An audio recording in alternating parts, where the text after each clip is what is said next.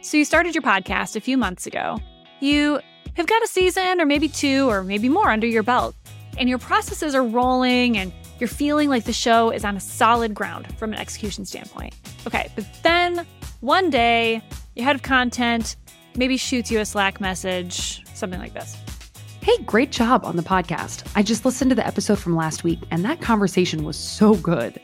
Is there more that we can be doing with the content that we're capturing? I feel like it's a gold mine. Welcome to Stage 3. I'm Lindsay Chepkema, a lifelong marketer and proud CEO and co-founder of Casted, the B2B marketing platform for brand podcasters. And I've teamed up with experts across the top sales and marketing teams in the world to detail each of the 5 stages of this maturity curve and what you can do to launch and grow a show with confidence. This is How B2B Podcasts Grow Up, an original series from Casted. In the upcoming episodes, we'll be diving into Stage 3 of the B2B podcast maturity curve. This is the time for curiosity, for audience growth, and for dreaming way bigger than you ever have before. As you enter into Stage 3, you'll be growing your podcast team, your podcast audience, and your content plans surrounding the show. It's a time for endless curiosity and experimentation. We've got plenty of inspiration from B2B podcasting experts coming right up.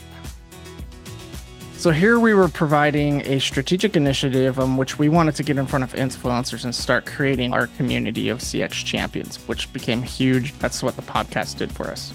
We launched it, then we turned it into a blog post, and we also promoted it in the newsletter. So we call it solar systeming our content.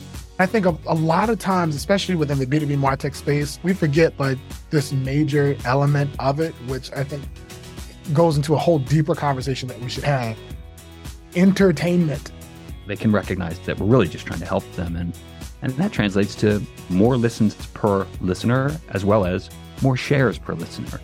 We even have clients or prospects who say to our sales team, hey, can I be on the podcast? That's happened. Join us for Stage 3 of How B2B Podcasts Grow Up. We'll be back soon.